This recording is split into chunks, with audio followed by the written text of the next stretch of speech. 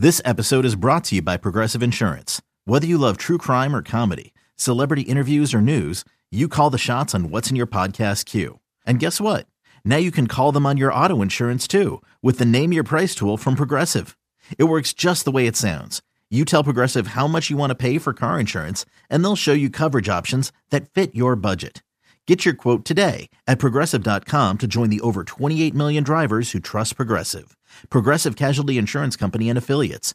Price and coverage match limited by state law. It's time for the hard-hitting analysis you won't find anywhere else. Here's former Super Bowl winning scout Brian Broaddus and Bobby Belt. 10-5 victory! Cowboys win! This is Love of the Star. Welcome to the Love of the Star podcast. I'm Bobby Belt, Dallas Cowboys insider for 105.3 The Fan in Dallas. That is your radio flagship home of the Dallas Cowboys. Joined as always by Brian Broaddus, former Super Bowl winning NFL scout. He is now co-host of the GVAG Nation, 2 to 7 p.m. Central, Monday through Friday on 105.3 The Fan. He is also the pre- and post-game co-host on the Dallas Cowboys radio network. And during the preseason, he's even a part-time color analyst on the Dallas Cowboys radio network. Brian, how you doing today, man? Doing well, Robert. Thank you very much. Back at the grind, as they say, with interesting game this week with Indianapolis. Yeah, and we'll have a lot to talk about this Colts team. I got to be honest. I think that when you go through these next 3 games leading up to Philadelphia, I know, NFL teams are proud and they're not just going to lay over for you. But with Indianapolis, Houston, and Jacksonville coming up, if you still want a chance to win this division, you need to sweep heading into Philly, I think, on Christmas Eve. So this is going to be a big stretch for the Cowboys.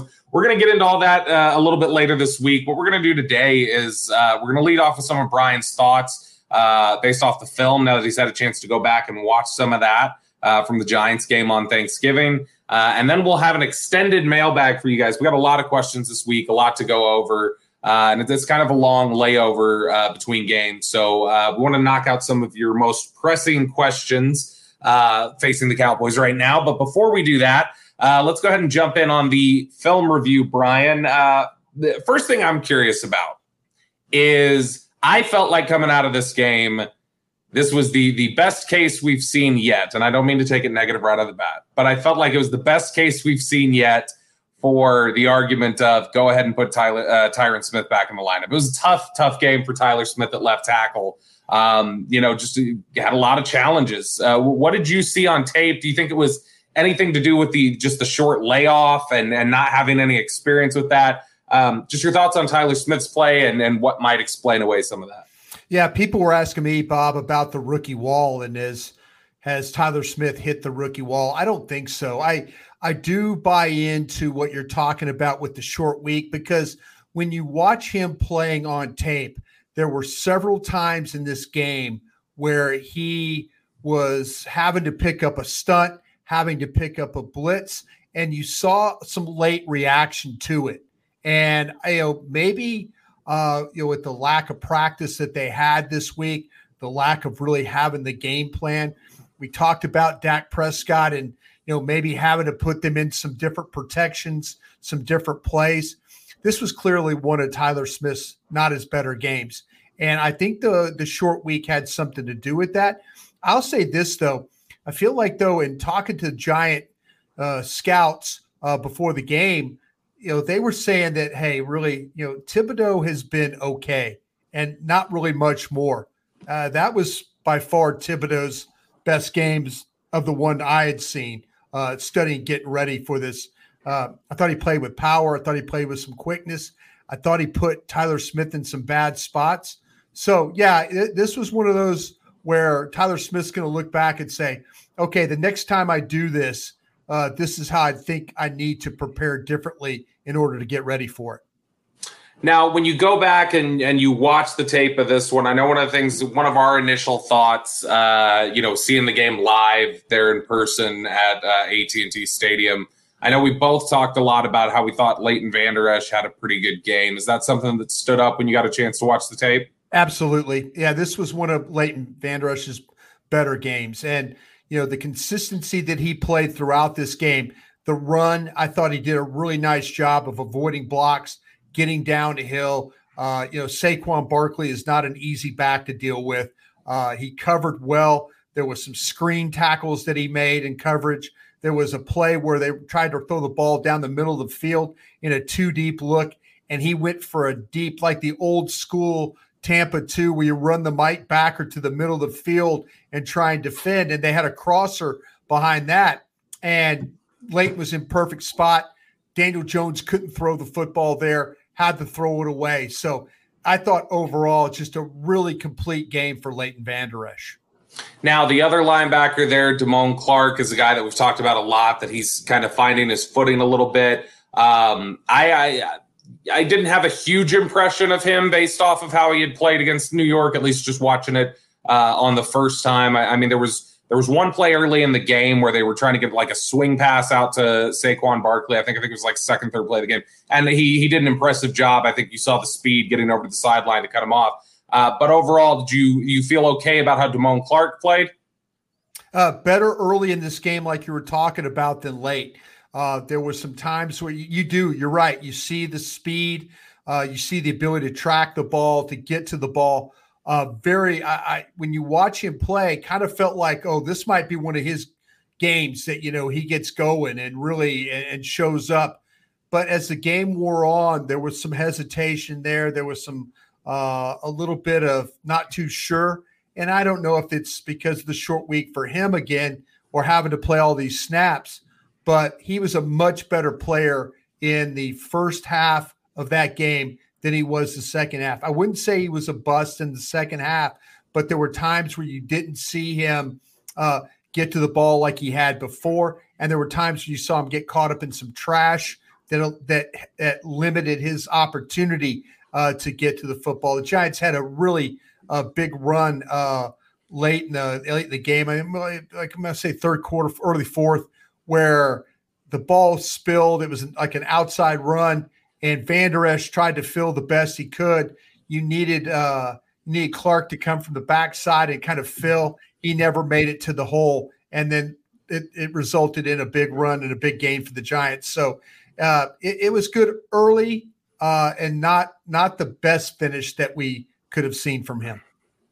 What would you say is the biggest challenge facing Damone Clark right now? Is it just being a young player and still learning, how he fits into this defense and learning, different concepts and things like that within Dan Quinn's defense? Or do you think it's just, getting his feet back under him, getting, live reps again? What would you say is the biggest challenge facing him as he's, trying to progress to being a reliable starter? I think it's the reps, Bobby. I think it's the opportunity, and I was talking to some people over in the organization about him and Cox, and Cox is, they feel like Cox, for the opportunities he's had, he's done okay. He made a mistake, the previous week in a game, and they kind of, made him kind of think a little bit about him differently. But they're really encouraged by what they have with these two young LSU linebackers. Clark obviously getting more opportunity to play defense. But the thing that might be holding him back is, more time on task, more reps. And it'll be interesting to see how they play this with when they get Anthony Barr back. Well, Anthony Barr is not your future. Anthony Barr is a good player. But, man, to me, I think I would ride Clark here. But coaches tend to go with what they know, and they know Clark's a veteran player, and they're going to have to win with him playing. I feel like with Barr, there are times where when he's at his best, he's a better player right now than Damone Clark. Yeah, I feel like my issue right now is it's way too inconsistent, especially for a veteran. Like I know coaches definitely are going to have deference to veterans a lot of times, but I also feel like coaches have deference to consistency, and not necessarily that Damone Clark's been the most consistent player when he's been out here, but man, I feel like I've got a better understanding of what to expect from Damone Clark on a snap-to-snap basis right now than Anthony Barr. There are times where he looks really good, and then other times where he looks like he's close to retirement. Yeah, that's I call it a 50-50 player, but you're getting some of that from Clark right now. 50% good, 50%. Maybe he needs to learn a little bit more. I would keep him out there. I don't think he's killing you right now, but maybe it's opportunity where him and Barr can split a little bit more time and he can learn and not fall behind in any way. Coming out of this game, let's talk about the passing game a little bit. Did you feel better, worse, or about the same on Dak Prescott's performance once you got a chance to watch the tape? I felt like I felt better. I want to say this about the interceptions are tough. He felt like that when you watch the tape, Thibodeau was clearly in the neutral zone. The official to that side, the Cowboys sideline, did not call lining up in the neutral zone or a neutral zone infraction. Dak thought he had a free play. Biotis snapped the ball thinking he had a free play. Dak throws the ball to the sidelines. The effort by Gallup was not great on the play. It's kind of like, well, it's a free play anyway. Well, it really wasn't a free play. The second interception he threw, I see why he did it. They're in a cover 2 look. Safety's on the hash, and the safety split. The safety split and then kind of widened. So I see why he's trying to throw the ball inside. Holmes made a great play knocking it in the air. Ball wasn't in a good spot. The problem on the play, though, Bobby, was Tyler Smith had been driven back into his lap. And here's Dak Prescott coming off an injury where he throws a pass against Tampa. It gets hit on a helmet, and now he's out for several weeks. I could see the same thing. And I'm not defending Dak here. I'm just telling you what the All-22, he couldn't step into his throw. And I don't blame him for not stepping into the throw, especially with Tyler Smith in his lap. He's thinking like, here I am, I'm going to throw this ball. I'm going to have to extend, and it's going to hit a helmet, a shoulder pad, a face mask. It's going to hit something. So the ball probably wasn't in the best spot it could have been. Holmes made a nice play. It's intercepted. But I think overall, when you look at the passing game, I thought that the protection overall was pretty good. We mentioned about Tyler Smith and some of the problems. The Giants brought a lot of blitzes this game. They had to pick up a lot of that. So I think the Cowboys did a pretty decent job with that and how they handled those particular plays. I feel like, though, that Dak was trying to do his best to get him in and out of some plays. Again, maybe the short week, lack of practice. Maybe it's like, Dak, here's the game plan. Run pass options and stuff. Check with me's at the line. Dak talking about dummy calls and stuff like that.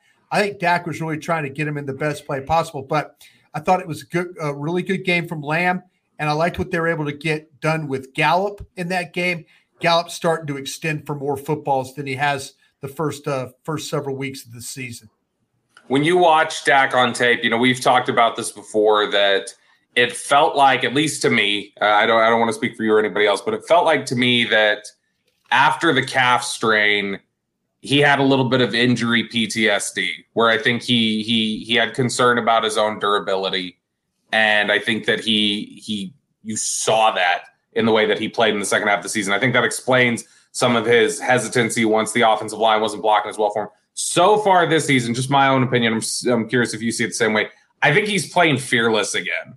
Like, I think he's moved past those sorts of concerns that it seemed like we saw in the second half of last year. I think he trusts his body again, and he trusts his ability to get hit. Yeah, I think you're clearly on to something, because there was a time in this game where, they ran the option play, and I thought he did a really nice job of setting it up.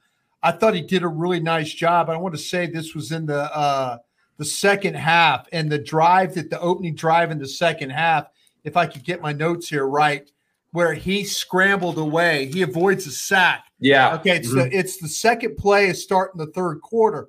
They run Zeke for 1, and so it's a 2nd and 9. He avoids a sack. I mean, again, Thibodeau beats Tyler Smith, and now it's, okay, here we go.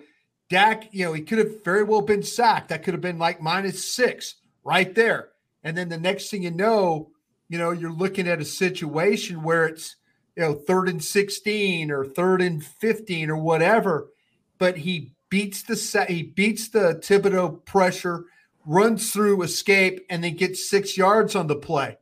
Well, then the very next play, they hand the ball to Zeke. He bounces it to the outside, and who's blocking for him? Dak. It's that play that he hands it to him.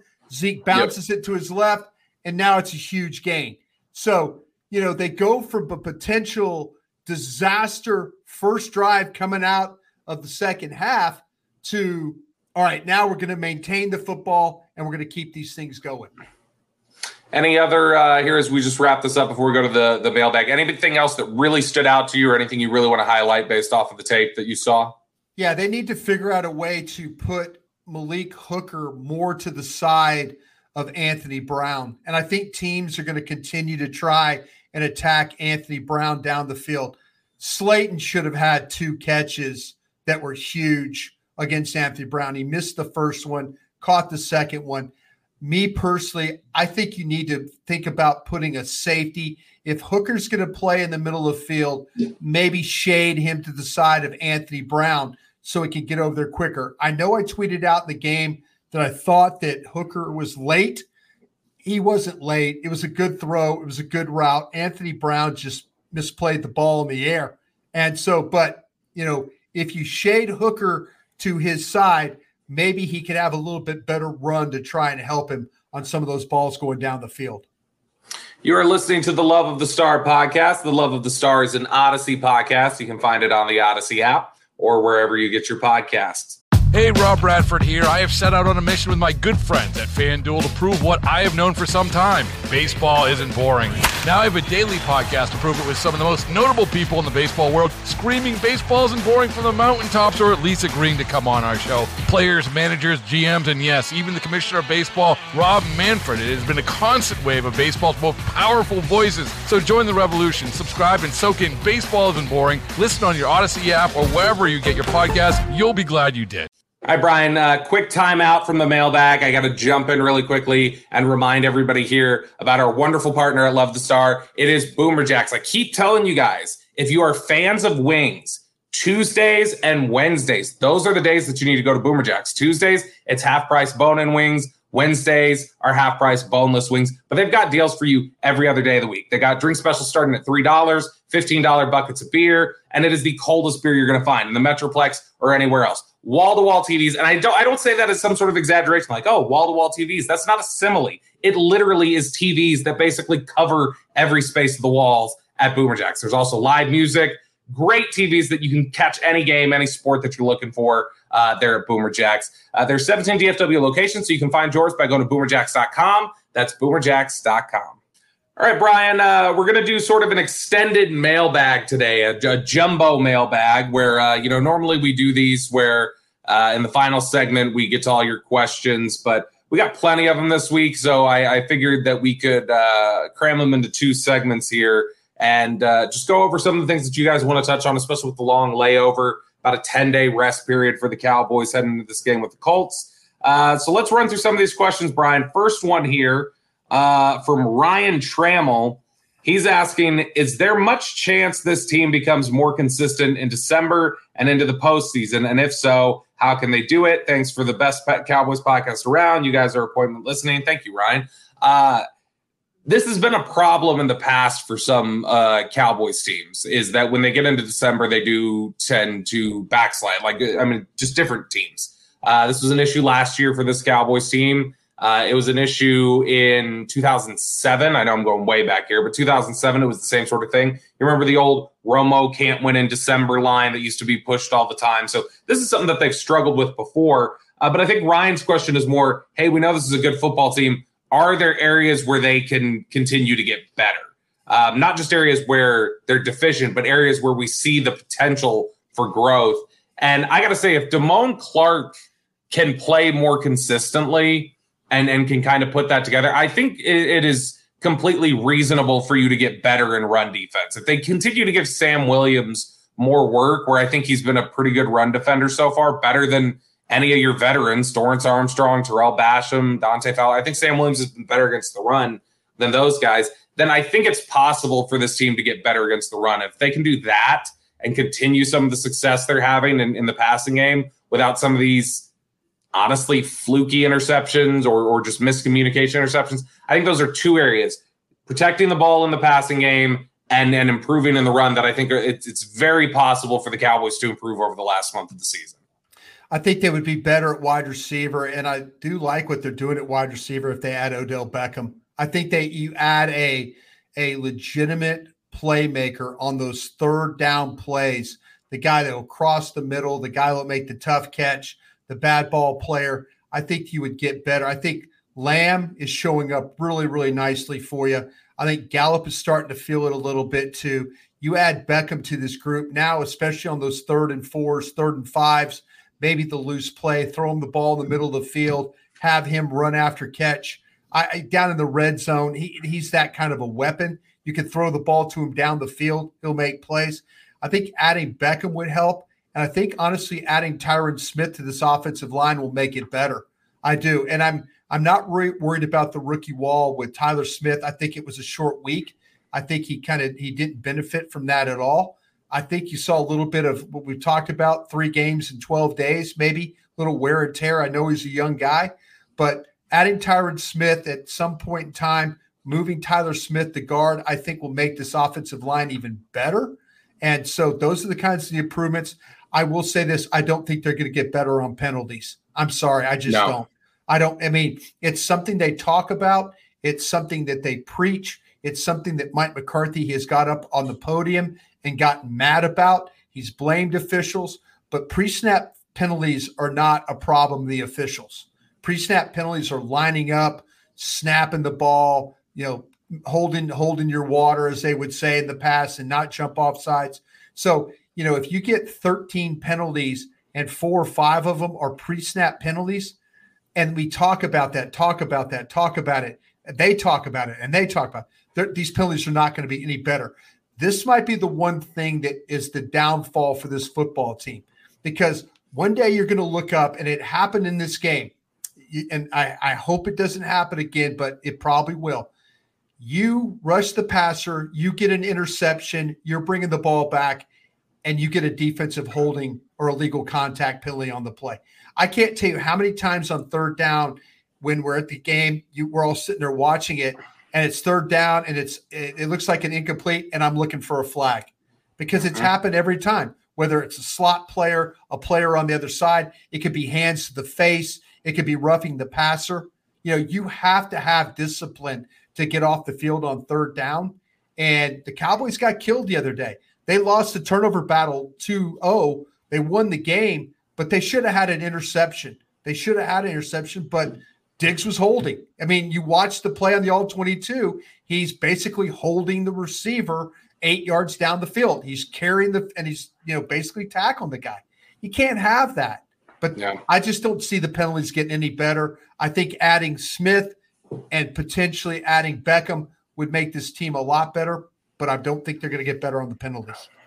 My question for you on Tyron Smith, we saw he struggled a great deal against San Francisco last year in the playoff game. It was one of the worst games we've ever seen him play. He struggled into the early part of training camp. He was getting beat in ways during practices that we're not used to seeing him get beat. How long is the leash, or is there even a leash on Tyron Smith's play, do you think? I just let it go. This guy's a Hall of Fame player.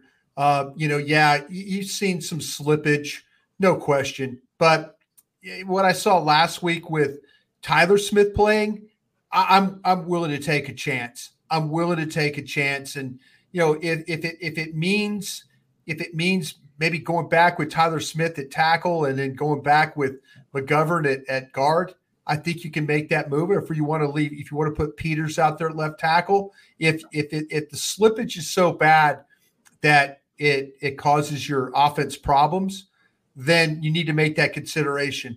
I'm willing to gamble that for this last month of the season, and into a little bit into January, that Tyron Smith can help you and get ready and be an effective player. Let's say he comes back first week. Let's say he comes back for the Jacksonville game. He plays like he did against San Francisco. How many of those games in a row would you have to see before you'd say, I need to go back to what we were doing? What would that be? If you saw him play like he did against San Francisco last year, would it take 1 week of that? Would you say, that's some rust, let's see him come back? Would it take 2 to 3 weeks? Or would you just ride this out regardless of how he plays? I tell you this though, as well as Tyler Smith has played, I'm riding this thing to the Philadelphia game. I'm just gonna say, you know what, we're gonna, hopefully you get him back. Hopefully you get him back for Houston. I mean, I know that they're going to start the clock after Jacksonville week. Maybe you're to the point where you're like, okay, let's see if we can get this guy ready. It's not like he didn't go through training camp. He did go through a training camp. He got hurt when they were back at the Star. That's when he got hurt. So he basically had went through the whole training camp, and so having him ready, I think he'll get ready pretty quickly. I think Britt Brown has always worked really well with these guys, getting them back. So if you get me back for Houston, Jacksonville, Philly, say he has 3 bad games in a row, then that would be something I think you would have to look at. But my bet is that he's going to play well for you in those 3 games. Oh, I agree. I'm trying to figure out. No, I understand the threshold. The threshold would be if you got the Philadelphia game and it was broken down and bad and couldn't move and all that, and you're still having problems. I think you should go back the other way. Next question here from Matt Holleran. What would you say is the biggest difference between this year's Cowboys team and last year's? And do you think this year's team is built better for a deep postseason run? I'll tell you, I've said this. I think I said it today on G-Bag Nation with you guys. The biggest difference between with this team is they are a tougher, more physical football team. That was their problem last year. If teams punched them in the mouth, they lost. If teams got physical with them, they couldn't play physical football. And that's what a lot of January football is about physical football. And so for me, I think the biggest difference with them is they're not the most tough blue-collar football team in the league, but they're no longer just a straight finesse team that can't play when the game gets physical and tough. They've won a couple tough physical football games this year that I think they lose last year. And so to me, that's the biggest difference with this team. I don't know about you, Brian. Yeah, no, I think they got a healthy quarterback now. That's the biggest difference. I mean, last year he was coming off, the calf, and then also, at the latter part, how completely healthy, how completely confident was he? I think the fact that the ability for him to put up points, for him to make quality throws, if Dak could just eliminate those interceptions, the turnovers, man, he would be riding this thing pretty strong. But I kind of feel like the difference is you have a quarterback that's more confident. He's more healthy. I think you got a defense that really, really believes in what Dan Quinn is selling. Last year, I think they were kind of going through it. They were getting a ton of turnovers. They weren't sacking anybody. But now it's like the pressure, the sacks, the turnovers will come, I think. And this, you're going to start playing some teams here that can turn over the ball. Matt Ryan can turn over the ball. You look at what's going on. Davis Mills can turn over the ball. You look at, even though the guy in Jacksonville, I think Lawrence is playing better. He had a nice win yesterday at home.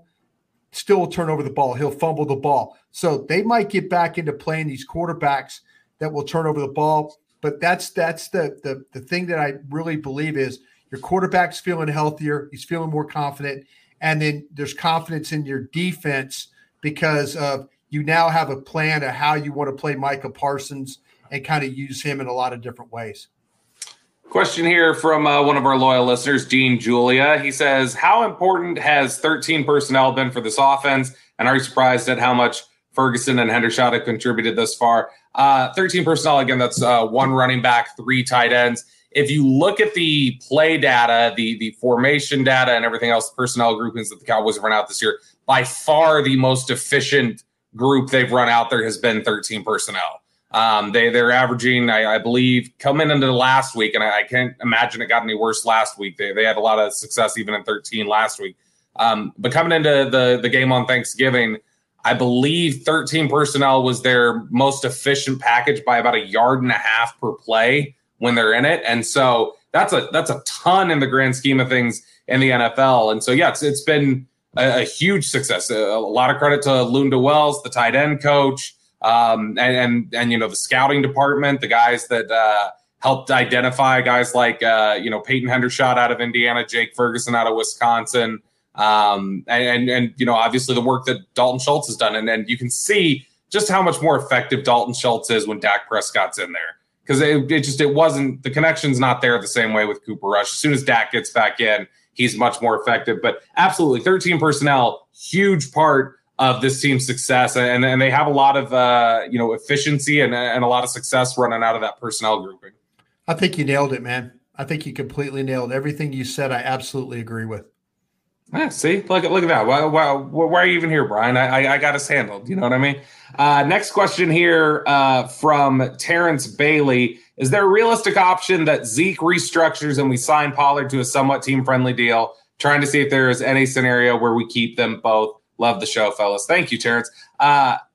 Zeke, for me, I don't know about for you, Brian, and I assume the answer is different for the Cowboys than for me.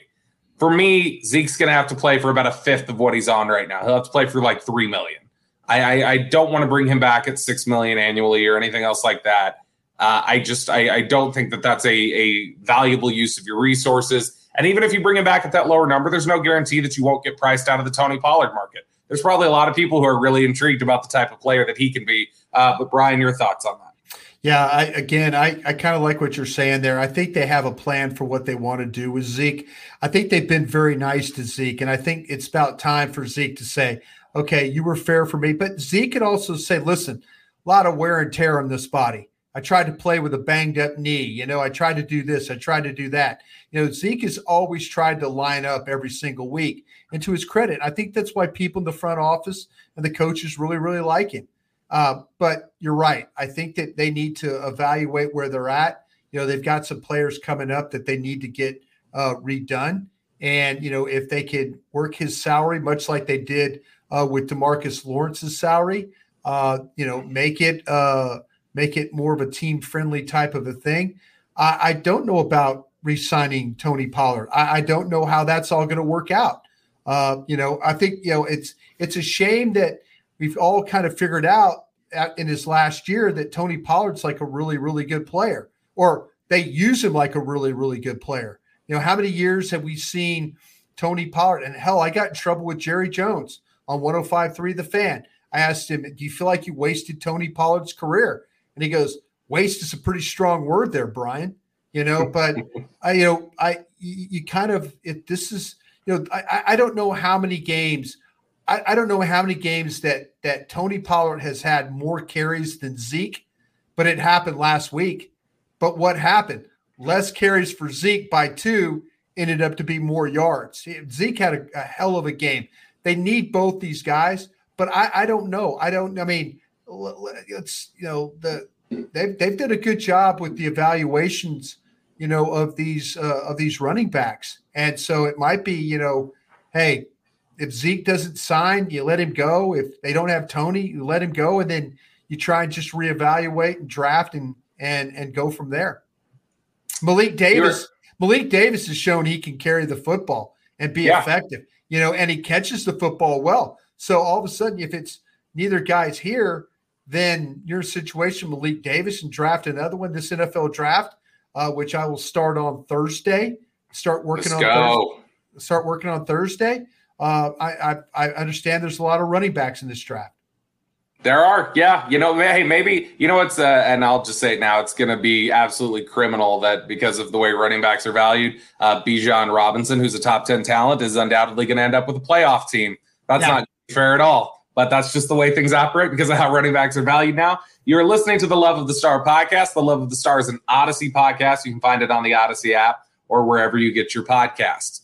All right, Brian, before we jump into our extended listener mailbag, I got to give a big thank you to your friends, my friends, our friends here at Love of the Star, our wonderful partner, Boomer Jacks. I was at Boomer Jacks on Sunday evening, catching a few games. It was a great night. I had the family with me, my wife, my 2 girls, and man, the girls were in love with the tableside s'mores setup that you can buy. You can literally get s'mores at Boomer Jacks to make there at your table. But the wife had the wings, and I've been telling you guys about these wings and how great they are, and they got a deal for you. Tuesdays, it's half price bone-in wings. Wednesdays are half price boneless wings. So whichever one you prefer, go to Boomer Jacks on those days, and they'll have you set up. But they got deals for you every other night of the week as well, including $3 drink specials, $15 buckets of beer, and it is the coldest beer you're going to find in the Metroplex or anywhere else. Wall-to-wall TVs, live music, just a wonderful atmosphere. Find your Boomer Jacks, one of 17 DFW locations, by heading to boomerjacks.com. That is boomerjacks.com.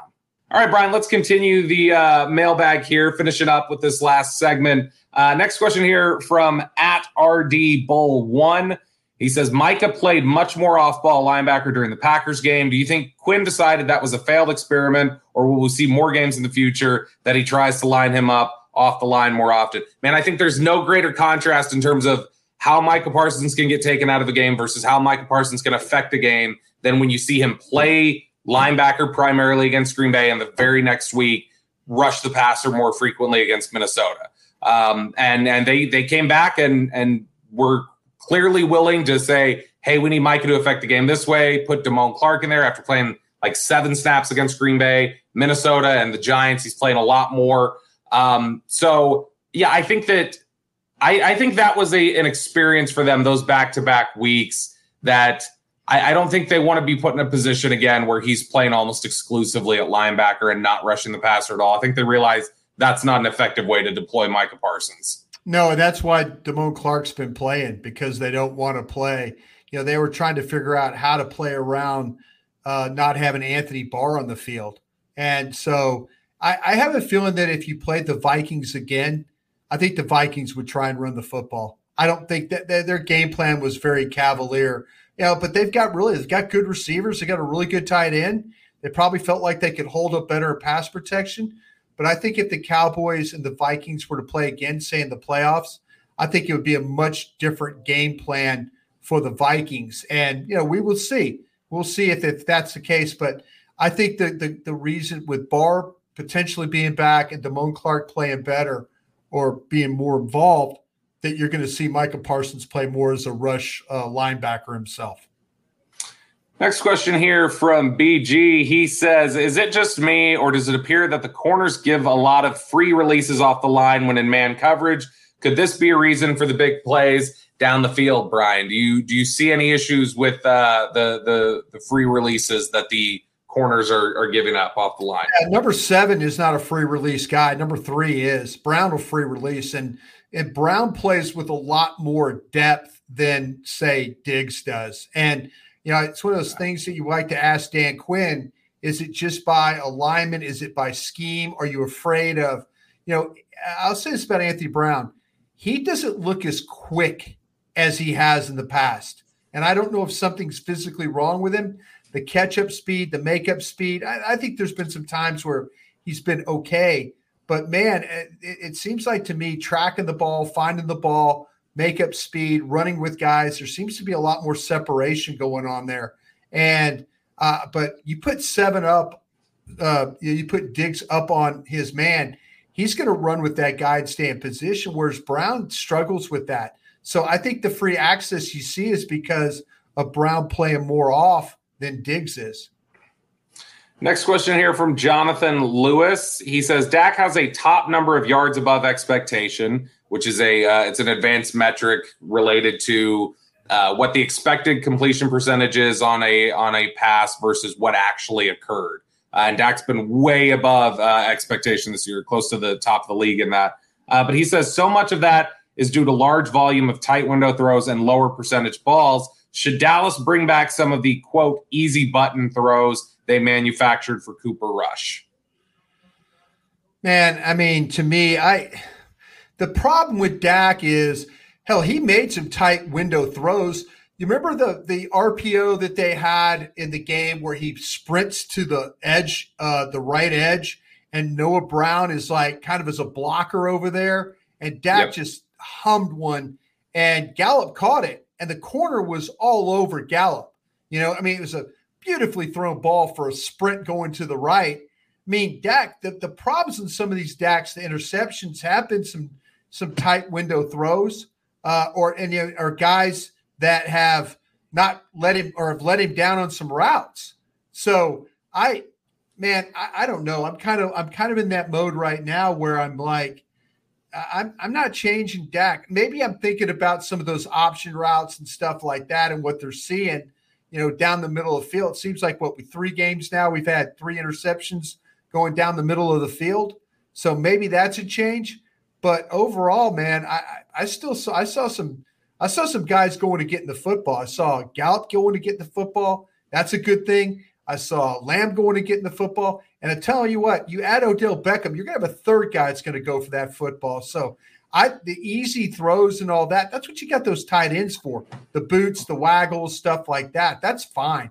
I wish this team would develop a screen game with Pollard. They can't. Yes. They can't.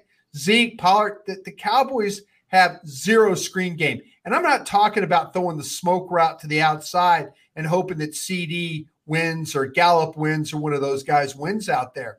I'm talking about a legitimate damn screen game that most NFL teams have. Next question here from Peter Metzger. When was the last fake field goal attempt, and when will the Cowboys try one? I think the last fake field goal attempt was when you worked for the team and Tim Cedar scored a touchdown. That may have been the last one that was fake. Man, you guys had to do everything you could to manufacture offense in all those early. Joe Avazano coming up with some stuff. Yeah, you had to have Tim Cedar faking field goals. You remember? I remember you guys had to have Tim McGee lie down on the ground and play dead. That's how you had to play dead to just get open and complete. But you guys did Bruce it. Coslett. That was Bruce Coslett. Yeah. I bring this up in part because obviously, I don't know when the last time they were in a fake field goal is. I wanted to make a Tim Cedar reference. Shout out to Tim Cedar. But also, it is interesting to me. It made me think, do you think they've reeled in the mad scientist Bones Foss a little bit this year? Because we have not seen a lot of his normal, wacky special teams design. It's been very straightforward. I wonder if that was something they said, let's reel that back this year. No, I guarantee he is going to give you a Christmas gift on a Saturday against Philadelphia. I guarantee it. A nationally televised game. I guarantee you. I guarantee you that it's going to be. You're going to see him do some kind of fake. You're going to see a throwback. You're going to see some kind of deal going on here. He'll figure something out. He can't help himself. He really can't help himself. But you don't want to fake field goals against the Colts or Houston or Jacksonville. You don't want to waste it against those teams. You want to save it for the big moment, the big game. I will say this. I watched the field goal attempt that Maher missed. Mm-hmm. As soon as he hit the ball, he knew he missed it. He literally, as soon as he swung his foot and hit it, you could see his reaction that he knew he missed it. It was really, and I was thinking because he kind of shoved the ball out there to the right and it didn't come back for him. But it's so weird because I was thinking, okay, bad snap, bad hold, mishit. But as soon as he hit that ball, you could tell in his reaction he knew it was no good. I mean, it wasn't even hoping that it was coming back. He just knew it was going to be out there and it wasn't going to move. It's funny. That reminds me of something I talked about in the last couple of years, where I remember Max Scherzer was pitching a game and he delivered the ball. He was pitching it, and before I want to say it was Stanton for the Yankees just crushed it. And he released the ball, and before it was even hit, you heard the mic pick him up screaming an expletive. Yeah. It's just, and it makes me think of that with Maher, and kickers are experts at that too. Quarterbacks will do it. How quickly they can process that they just He knew. I watched that instantly. As soon as the ball left his foot, you could see he just put his head down and turned in disgust. He knew he had no chance to make that kick. This is probably the last question here for us. We probably got time for one more after this. The question from @Ted Light. With wear and tear being a thing, how important is it that Dak is 5 games fresher than most quarterbacks going in December? Pros, cons? I think it's good. It helps if you're looking for a silver lining. Not having to have the same sort of wear down that other quarterbacks have had. That's not his arm for sure. Yeah, and that's a guy who, you've talked about this before. He tends to overwork during the summer. Absolutely does. And so for a guy who puts in almost too much work at times, it may not be the worst thing in the world that he was able to get a lot of September and October off. Yep, I totally agree. No problem with that. See, the thing though I do worry about is Mike McCarthy, and the trainers and doctors and all that will tell you that Mike is very friendly when it comes to players' health and understanding players' health and trying to keep them fresh, but I don't want them to lose that edge. I don't want them find a way to win these games. Don't lose that edge. I understand rest and recovery and all that, but make sure that this team hasn't lost its edge going into the playoffs. That's going to be important. Last question here from DC Lee. We'll go a little conspiracy theory here, Brian. You tell me if this matches up with what you've seen on tape. It appears as though Mike McCarthy has taken over play calling, or at least begun to assert during red zone or situational football in games. Jekyll and Hyde offense. Your thoughts, Brian? You're shaking your head. You're saying no to this one? No, I will say that Mike has probably clicked over and told Kellen Moore, like he did in the Green Bay game on second down, you got 2 downs to pick this up. So, I would – that's where I think that Mike has made some suggestions along the way, but I will not say he's taken over the play calling. But I do think there's a lot more conversation about what needs to be done. Maybe that 4th and 2, if you're going to do that, maybe it's run and get the first down that they had instead of, take a shot down. They went max protection, by the way, on 3rd and 2, trying to hit that ball. And they still gave up pressure on it, which caused Dak to make a bad throw. But I think that, to me, the 4th down run was not well blocked. I would say that Hendershot, he went outside, and maybe they thought not blocking Jalen Smith was a good thing, that he would probably miss the play.